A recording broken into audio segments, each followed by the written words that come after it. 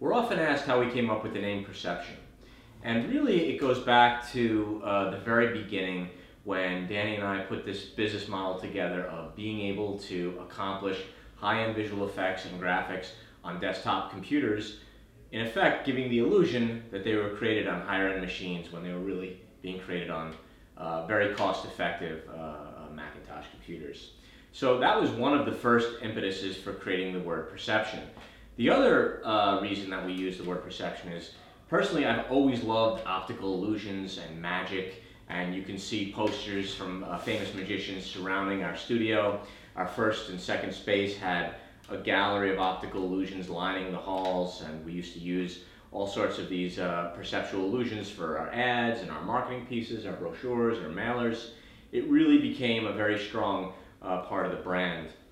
The idea of intriguing the senses, of fooling the senses, of trying to stimulate all the senses, not just the visual, but the auditory, the tactile, etc., was really part of the DNA of this company when we first put the plan together.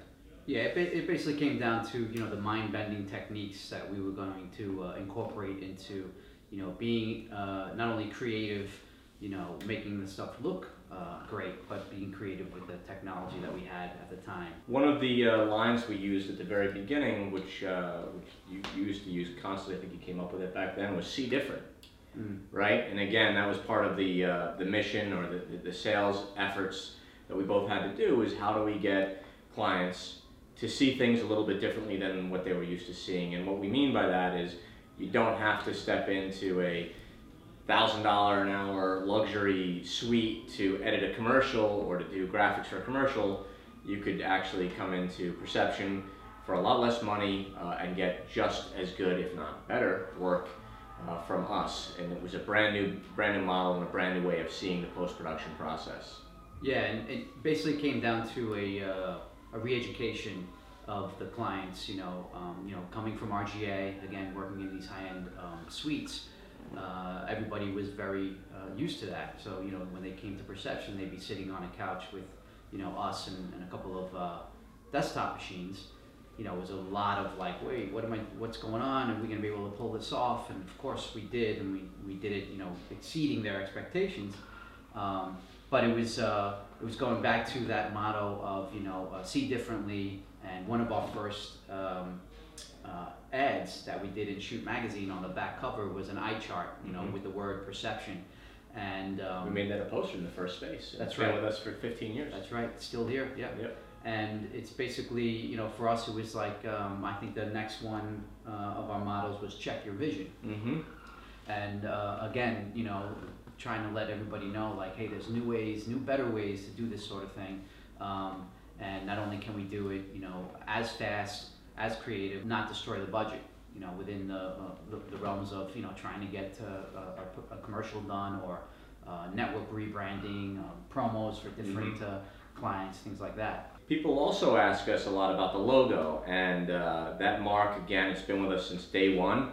I did a ton of different logos, and me and Danny went back and forth about a bunch of them, but I think we both always gravitated towards the mark. And really, it's clearly an eye in the middle, and that's a very direct connection to the word perception. But then you have these four arms, which sort of represent the other four senses. So the eye in the middle is the fifth sense, and it all is kind of there in a very abstract and very bold way. When we were talking about the logo, when we saw it, Jeremy mentions, the eye being in the middle, and for me, it was more of a magnifying glass that kind of expanded into, out to the different universes, to show not only the clients to see differently, but to also start to think about what's next for Perception. What kind of worlds can we get into within the design and creative and those types of realms, and that's exactly what we did. It was almost like our hidden roadmap, in the logo. And it didn't really click to me until we started working on, in 2009 with Iron Man 2, and then we finished that and we started working in the technology world, that that's the type of the trails that we started to kind of blaze on. So at the very beginning, when we started Perception, I came into it as a designer, an animator. Danny, of course, visual effects artist. But something that we both had in common was being drawn to the type of work that really challenged people's senses. And we always looked at sequences in movies or commercials or even music videos that were just mind trips that would turn reality upside down or inside out.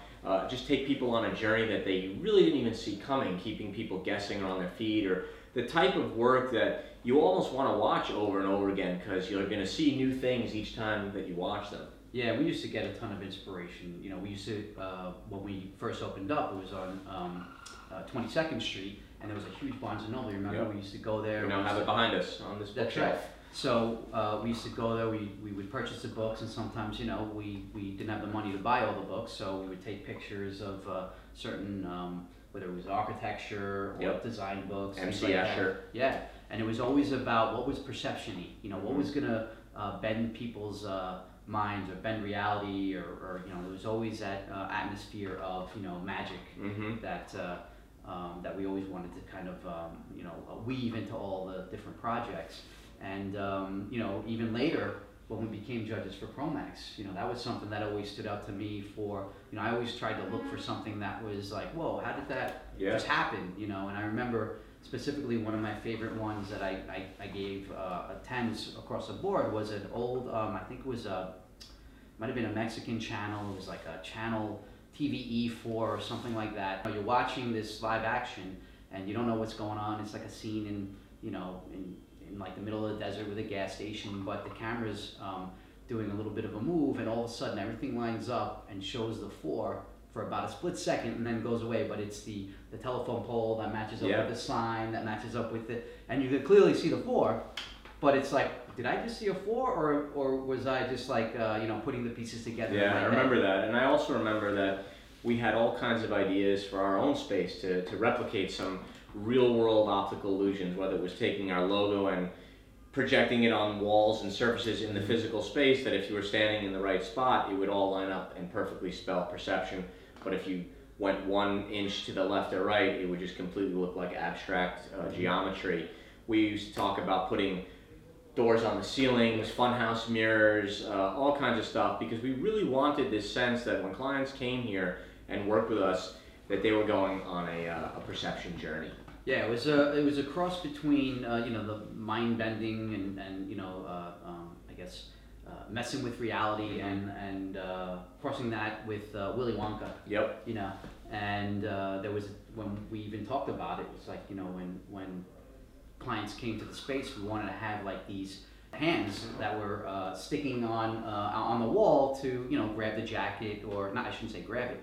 Literally, you hang your jacket on, it's just a regular hook, you know, or you put your hat on there. Yeah. But we were gonna mess with people's minds, and one of those hands was gonna be actually an elastic, you know, piece of the wall that I would put my hand in, and then we'd wait for the client to come, and then all of a sudden I would like grab their hat, and we'd be like, what the hell just happened? You know. Like, on that note, do you remember the cat? That's right, right. So in the space before this one, we had a cat that wasn't a real cat. We weren't allowed to have animals. And basically we purchased a cat that was just laying there, but it had a little bit of motion on its stomach, and it looked like it was a cat sleeping. So every time we put on a towel. Yeah, we had a towel set up. It was so, you know, it was perfect. It was adorbs.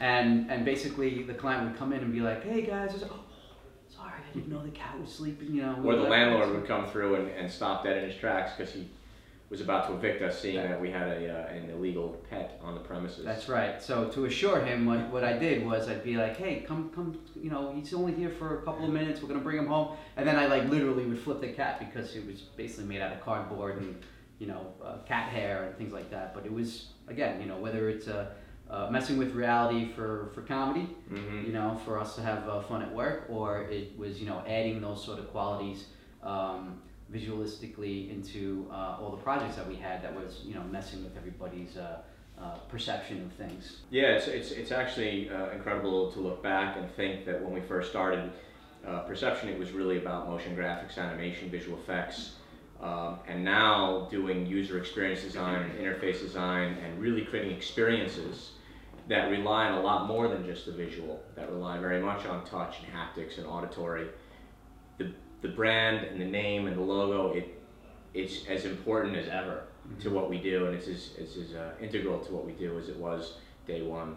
And it's also interesting because when people whether it's new clients or clients we've been working with for years, they always use the word perception in sentences when they're describing, a project or what they want to show their clients or their executives, like Talking about brands as the perception of a brand. Exactly. So it's a very well perceived word, and it's used quite a lot in the world of especially in our world.